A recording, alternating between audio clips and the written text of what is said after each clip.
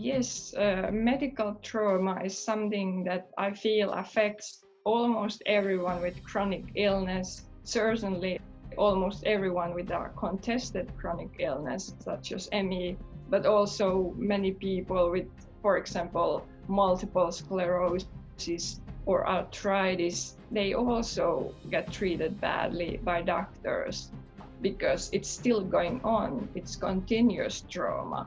It's not in your past. You know that if you have to go to the hospital, you probably are still going to be treated badly.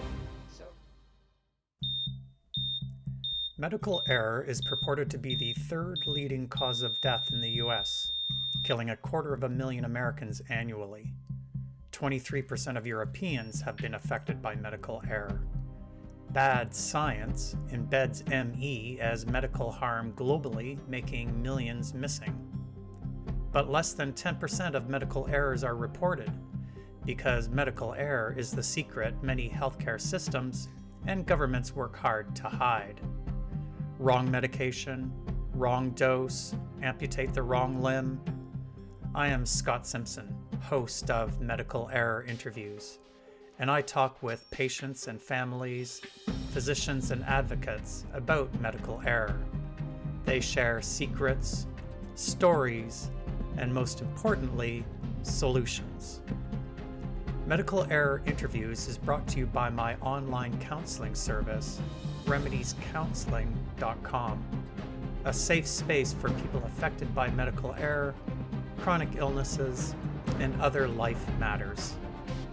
A note of caution: some may be distressed or triggered by the medical experiences of guests. Hello, humanity. I'm Scott Simpson, host of Medical Error Interviews. Author and writer Maia Haavisto caught my attention with her article titled Medical Trauma, Gaslighting and Continuous Stress Eating Away at Your Self-Worth. In her writing, Maia accurately captures the consequences of harmful medical experiences I witness in my counseling clients. As I've said elsewhere, medical error and trauma are the unacknowledged pandemics within our healthcare systems. Maia grew up in Finland, a healthy child until she got the flu as a teenager and never recovered.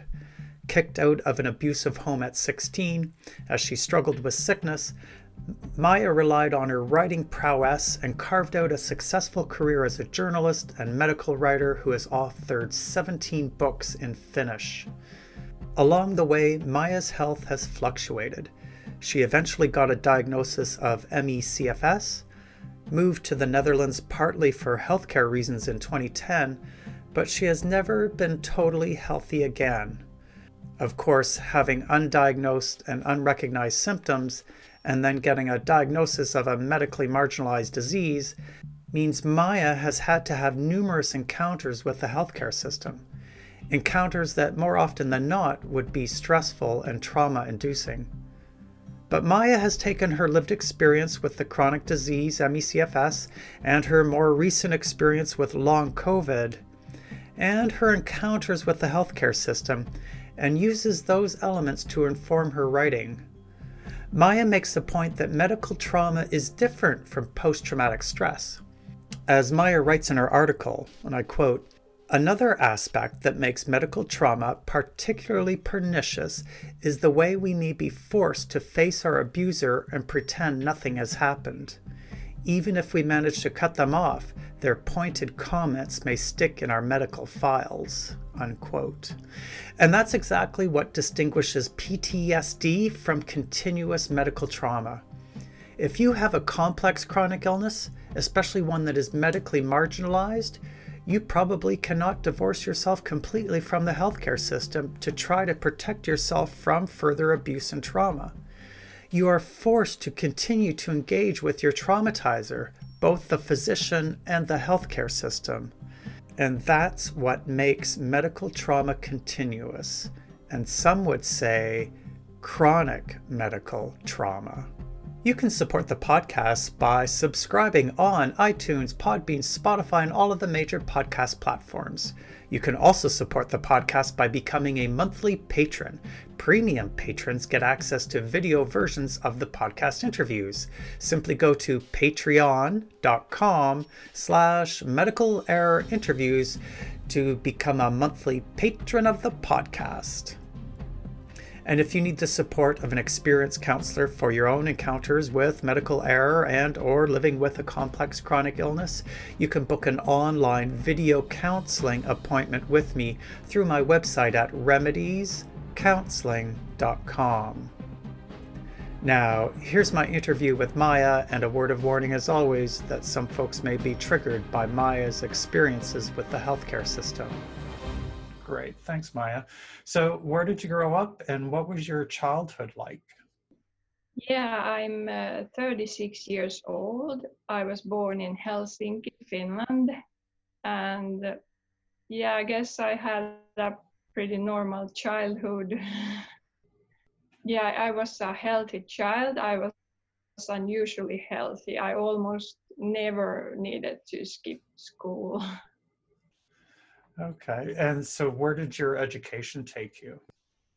I actually didn't get to finish my education because I got sick when I was just 16. So I haven't even finished high school.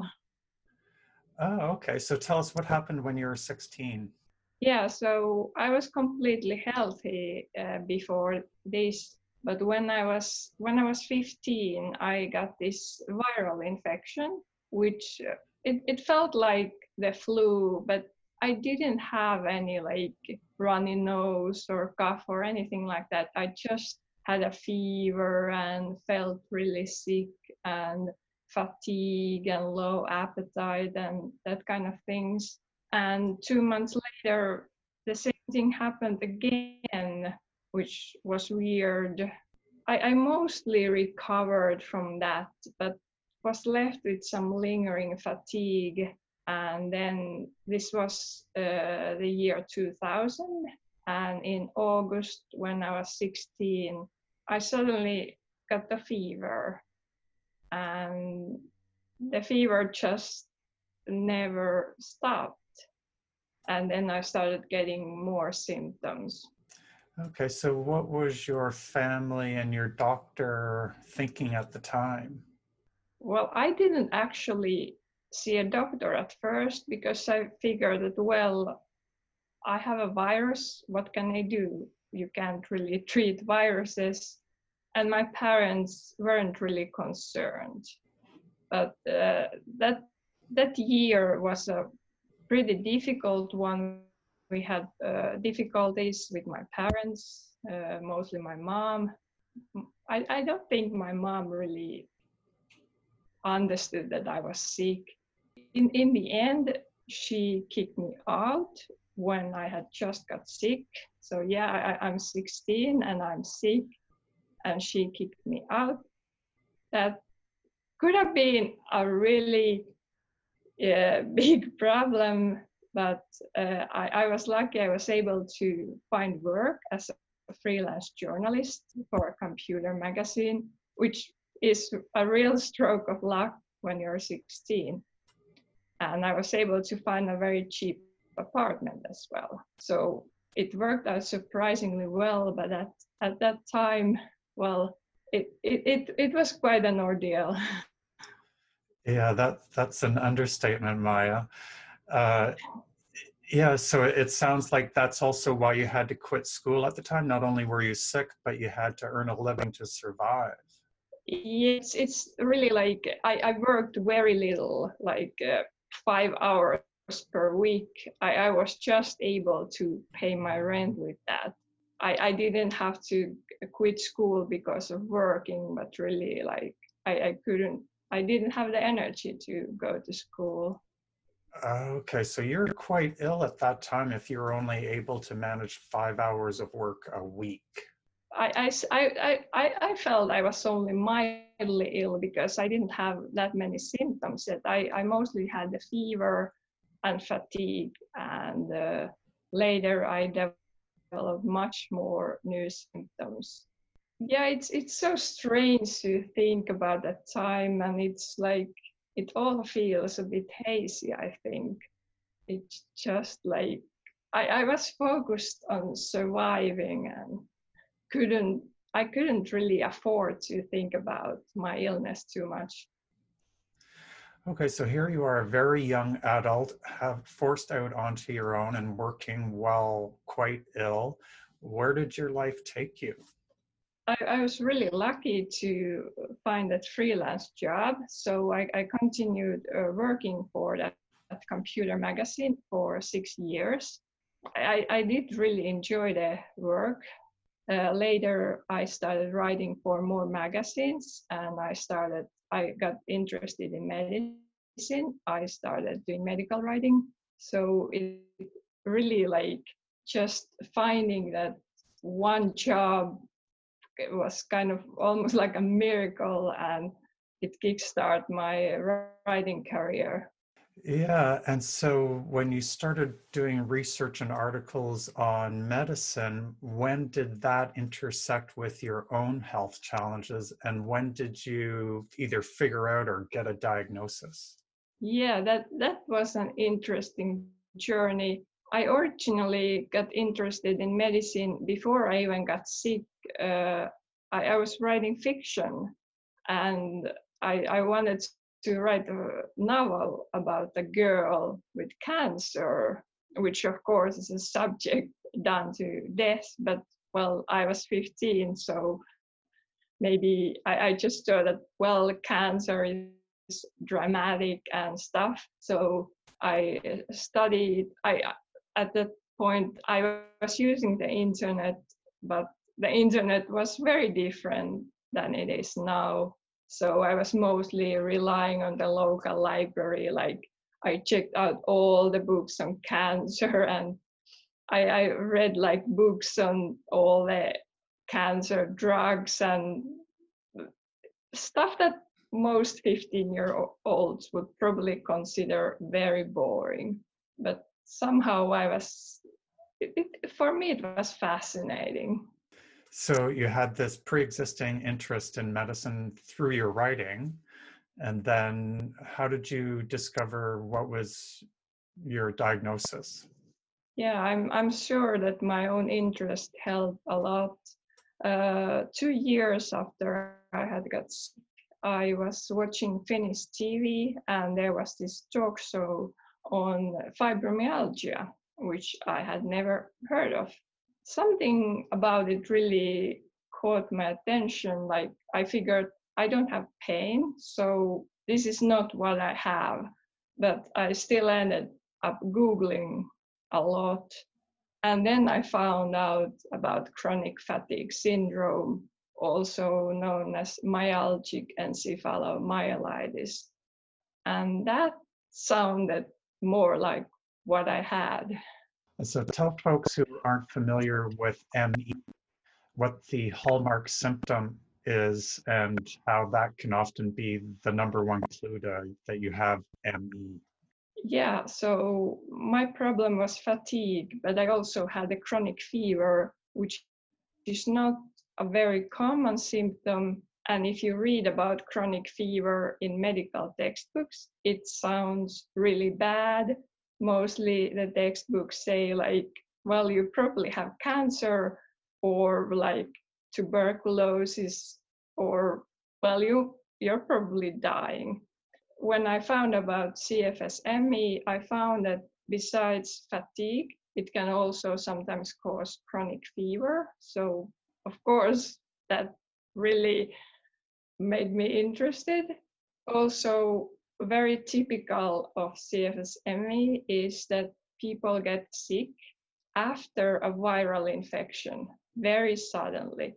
They are completely healthy, and then they get the virus, and they just never get better. So you were able to connect the dots based on your own research and Googling. When did the medical system validate your diagnosis, and what was your experience with the medical system during that period of time? The problem with when you have CFS-ME, it's a very misunderstood illness, basically all over the world. And in many countries, it's still thought to be psychological, even though it's not, or it's just not understood at all. And in Finland, the problem was that basically no doctors had even heard of it at that time. So it was really hard trying to find a diagnosis. Imagine going to doctors saying, "Hey, I found this on the internet," and they have never heard of it. So you're not off to a great start. Yeah, so there is challenges with the medical system in getting a diagnosis, and doctors just not being educated about it. And I also hear that you experienced some gaslighting. Yeah.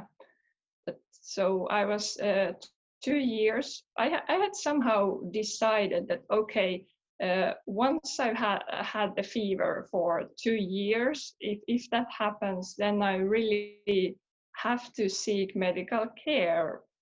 And of course, at that point, many people had told me that you might have cancer. I figured that, well, I've had fever for 2 years, so if it was cancer, I'd probably be dead now. But so I went to some doctors, and they suspected, for example, hypothyroidism, which can also cause fatigue, but it doesn't cause fever. So I wasn't really convinced, and the test showed that I didn't have that. I did manage to get an ECG test, so like the heart film, and that one made me worry because the test comes with a computer analysis, and the analysis suggested that I had a heart attack. That seemed a bit unlikely as I was 18. So the doctor was like, no, it's probably, computers make mistakes. So I figured, I guess that makes sense. I probably didn't have a heart attack at 18.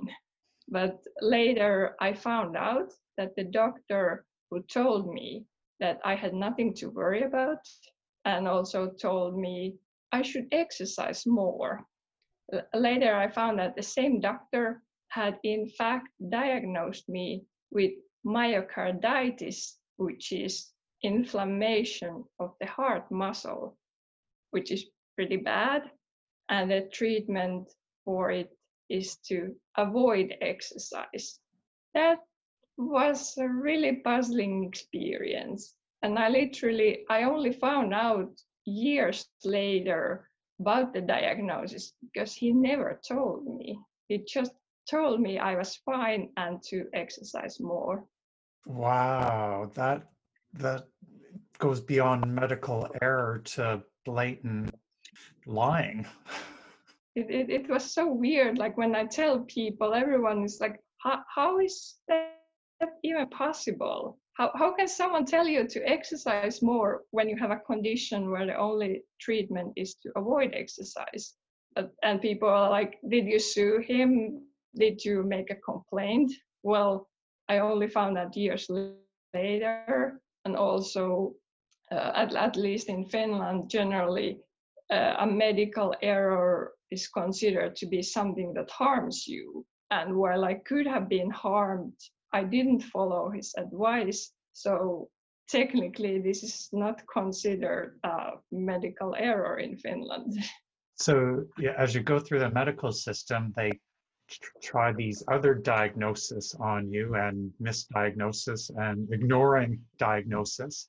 When, if at all, did they confirm that you had ME/CFS?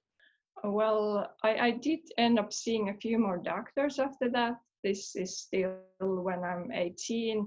And I think because I was very young, so doctors didn't really think I could have anything serious. I had some tests done, but they were normal. And for example, one doctor told me that if I stopped taking my temperature, it would go normal, which was basically he was saying that I was only making it up or something.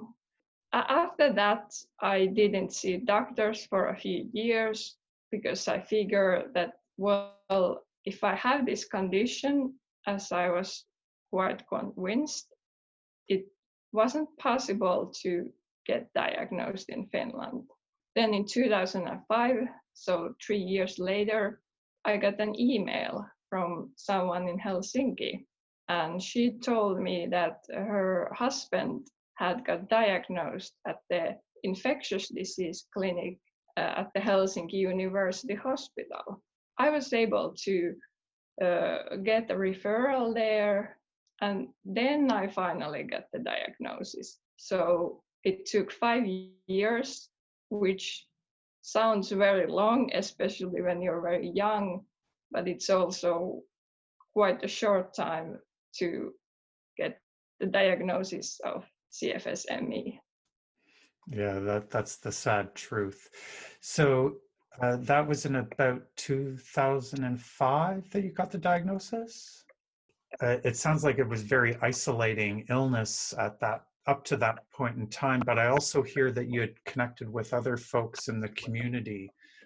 Tell me more about the ME community in Finland, if there is one, and sort of the advocacy that you folks are doing. Basically, as I explained, ME was all but, it was unknown in Finland. There was nothing, like there was one website that had one page of information from a university hospital in Finland, but that was in northern Finland. So there was nothing else.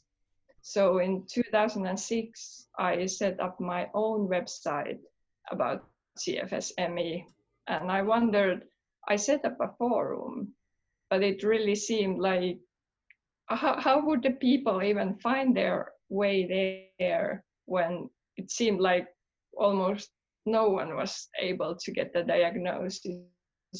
But it did work out, and the forum became more and more popular, and people learned that they could go to this infectious disease clinic and they could get the diagnosis. And there were even some treatments available. You really sort of spearheaded that community and public awareness of ME and the resource that was available. And so then you mentioned about some of the treatments available. How has your experience been with some of the treatments? The treatments available in Finland were a bit unusual. For example, the main treatment for ME at this hospital was prednisone, which is a steroid used in many like autoimmune diseases. There is some evidence that ME might be an autoimmune disease. Steroids generally don't help it. But I had a very unusual case because for me, prednisone actually helped me for about 6 months, and then it stopped working. And what sort of impact did it have? What symptoms did it help with? For me, it was a very major help. It made me feel almost healthy for a few months. And it was also, it wasn't just the impact on my symptoms, but when I told people that the doctors at the infectious disease clinic at the Helsinki University Hospital had prescribed me prednisone, and many people do recognize the name prednisone. So suddenly many people were taking me seriously.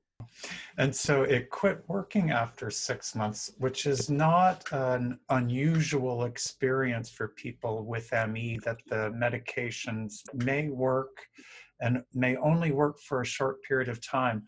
What do you suspect is going on? That is a very interesting question, especially for me personally, as I have tried many treatments after that, both medications and supplements and other kinds of treatments like diet changes and supplemental oxygen. And yes, for me, it seems like everything stops working. Many doctors have suggested reasons why this may be the case.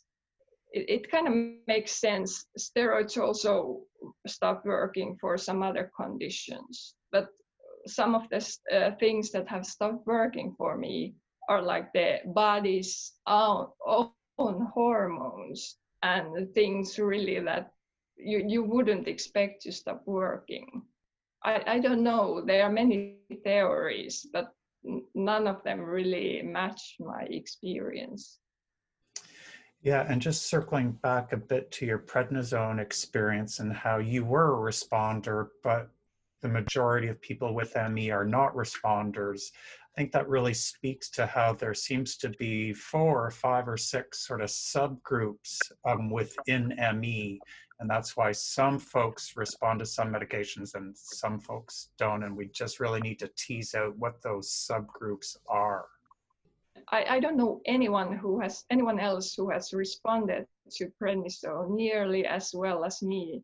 For me, it was such a dramatic difference, and most people don't get any better, or they say like, I think I might be a little bit better, but I'm not sure. But it's also really weird that they continued prescribing this very this is a strong steroid medication that has a lot of risks and side effects. It can cause diabetes, osteoporosis.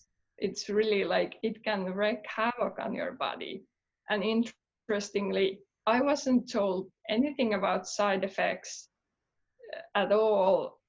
And I because of my medical knowledge, I knew exactly what kind of a medication this is, but it does make me wonder, like, were there people who were prescribed it, they didn't know what it was, they maybe didn't notice anything, but they continued taking it in hopes that maybe it will kick in later, and then they suffer horrible side effects without any benefit. So that was really puzzling for me. Yeah, that is unusual. So fast forwarding to the present day, how is your health now? What's helping you sort of maintain the quality of life that you do have?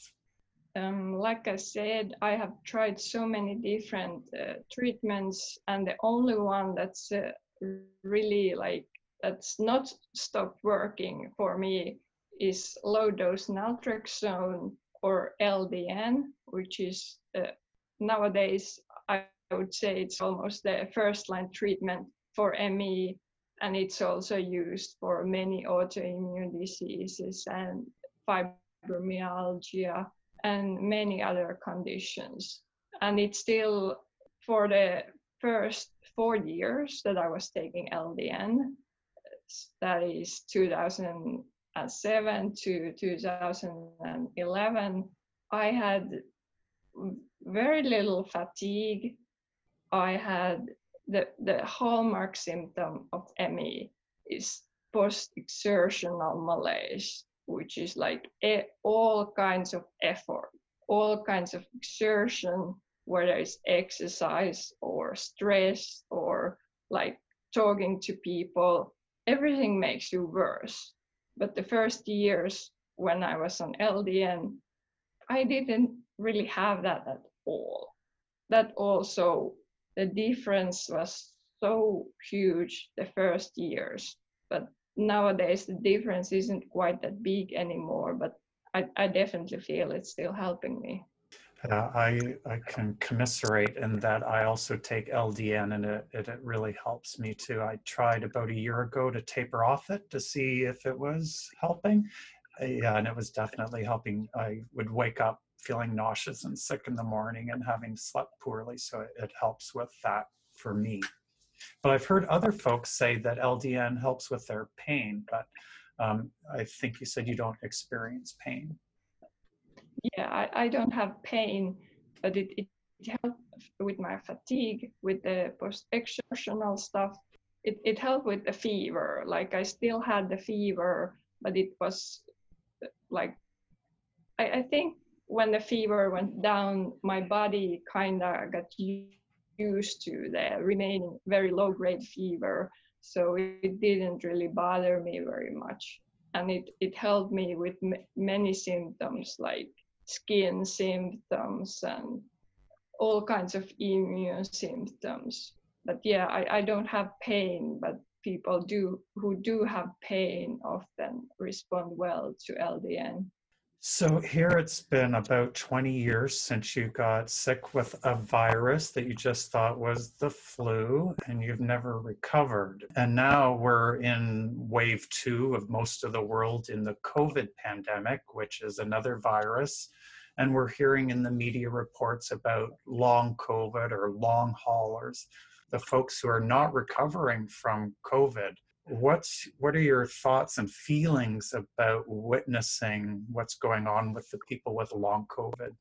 I got COVID back in March, and I still have some symptoms from it. A few weeks ago, I had this period of several weeks when my fever was really bad, even though it was more than 6 months after having COVID.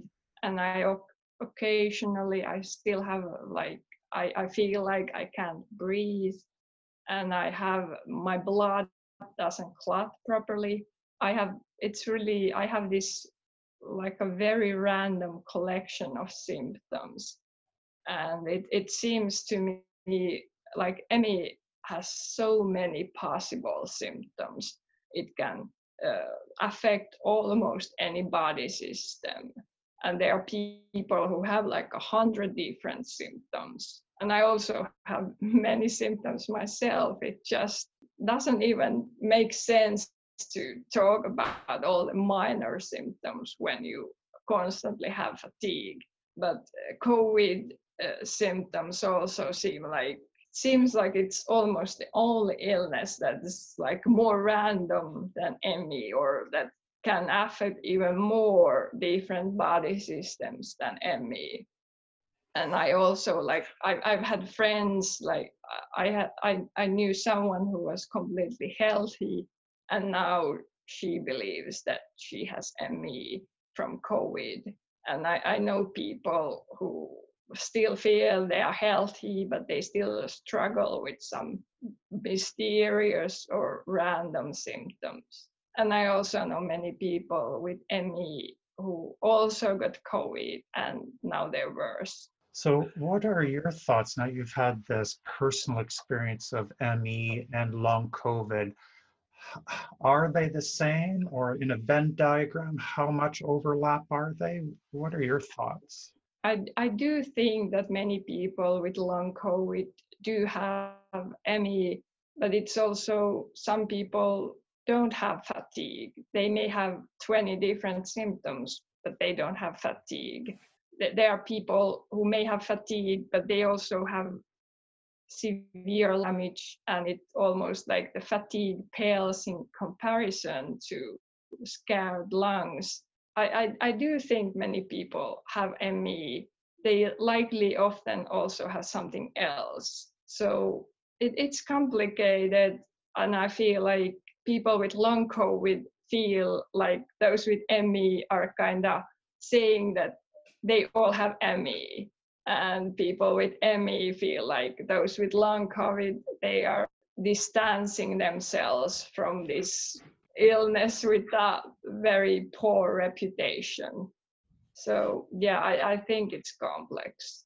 I think most people with ME we knew when the pandemic was starting, we knew that it would cause long-term effects. We were really worried about that.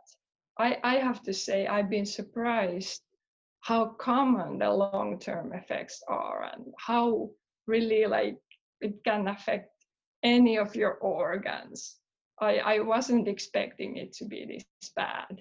Yeah, I just read a headline of an article this morning that was finding the majority of people that had COVID, even if they were asymptomatic, had neurocognitive impairment.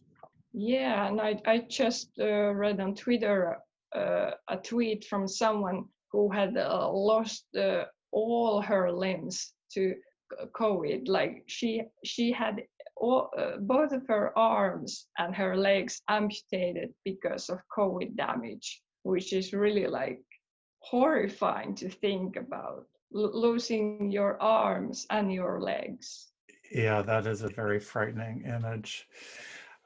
So Maya, we connected most recently because of this awesome article you wrote that caught my attention about medical trauma. Tell us a bit about that article. Yes, medical trauma is something that I feel affects almost everyone with chronic illness, certainly almost everyone with a contested chronic illness, such as ME, but also many people with, for example, multiple sclerosis or arthritis. They also get treated badly by doctors.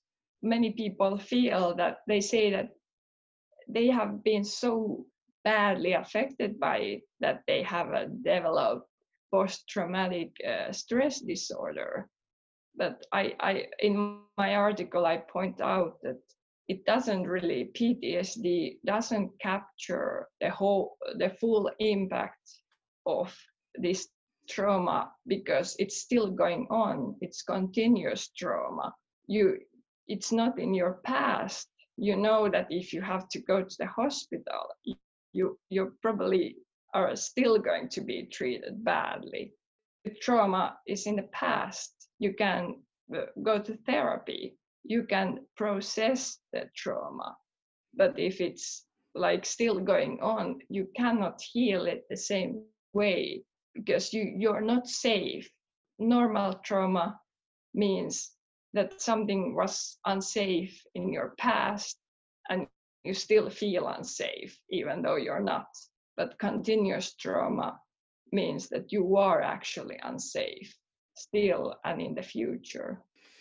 Yeah, that is such an important distinction that you made, that folks with medically marginalized illnesses like ME and the other ones that you mentioned, that because we cannot divorce ourselves from the healthcare system, because we still have to engage with the healthcare system, we're still potentially going to be exposed to more trauma mostly in the form of gaslighting. Yes, but it's also, I often feel like that people with ME are kind of underestimating it. They feel like that only people with ME or similar illnesses are treated badly. And they may feel like that people with, for example, cancer never get mistreated, which is sadly not true. Yeah, it is embedded in the medical system, the gaslighting, the disbelieving of a patient's reporting of their own physical symptoms. And I'm not sure how that got so embedded in our healthcare systems pretty much worldwide, but I suspect it goes back to Freud. Yes, I'm afraid that Freud has something to do with it, but also the general idea in medicine that the doctor is always right, and if you're a doctor, if you don't know, you can't say you don't know. That's a huge problem. Yeah, exactly. So, Maya, a couple of final questions for you. How much payment are you going to have to give for doing this interview, for sitting up, for chatting with me for this long period of time? What's the impact going to be on your health? That's a good question because currently my health has been really going up and down lately, so much that it's hard to tell. Normally the LDN still helps me to have quite a mild crash period from activity. Most ME patients, for example, they might crash for several days. And I don't crash for more than one day unless I do something like really exhausting. That's something I still feel like my health has got worse, but I still feel lucky that I don't have to like stay in bed for days after this, which many people would have to do. So I hear you feel lucky that your health isn't as bad as so many folks with ME. What are you hoping for moving forward in terms of your health and in terms of your career? I'm so used to my health getting worse. I'm mostly hoping that my health would stay stable, that it doesn't get worse, and I really hope I could shake the rest of the COVID symptoms, because it does seem like many people, they, even if it lasts for over 6 months, it still can get better after that. So that's what I hope, that I don't get worse and that COVID is gone. As for my career, currently I'm not really able to work. It would be lovely to still be able to write the trauma article. Mostly wrote it back a few months ago, and even then my health was much better than now. So it feels weird that it was published just weeks ago. So of course people expect me like, well, of course you can write an article, you just did. The thing is, currently I can't. And so we'll provide the link to your article in the show notes, but if people were wanting to look for it right now, where would they find that article? It was published in the online website Medium. Medium.com. Yeah, and I did consider like submitting it to some medical journal or like a more prestigious publication. But the thing is, I also wanted the content to be this. I wanted to really say what I wanted to say, instead of an editor saying, well, you have to cut out this and that, and that's too personal. That's too long. I just wanted to say everything that I needed to say. Yeah, medium.com is a great platform to creating accessibility to different writings and different opinions. So if folks wanted to connect with you on social media, how would they do that? My main social media is Twitter. There I'm Diamond Die. Well, thank you, Maija, for sharing your experiences and for the advocacy work you're doing and for the awesome articles that you're writing. And I really hope that you shake those COVID symptoms and you manage to at least maintain the quality of life that you've got going on. Thank you. Well, a big thank you to Maija for sharing her medical error experiences, and I encourage everyone to check out Maija's writing. She's a writer and she can be found on medium.com. Thanks for listening to the podcast. Be kind to yourself, be kind to others. You can support the podcast by subscribing on iTunes, Podbean, Spotify, and all of the major podcast platforms. You can also support the podcast by becoming a monthly patron. Premium patrons get access to video versions of the podcast interviews. Simply go to patreon.com/medical error interviews to become a monthly patron of the podcast. And if you need the support of an experienced counselor for your own encounters with medical error and or living with a complex chronic illness, you can book an online video counseling appointment with me through my website at remediescounseling.com.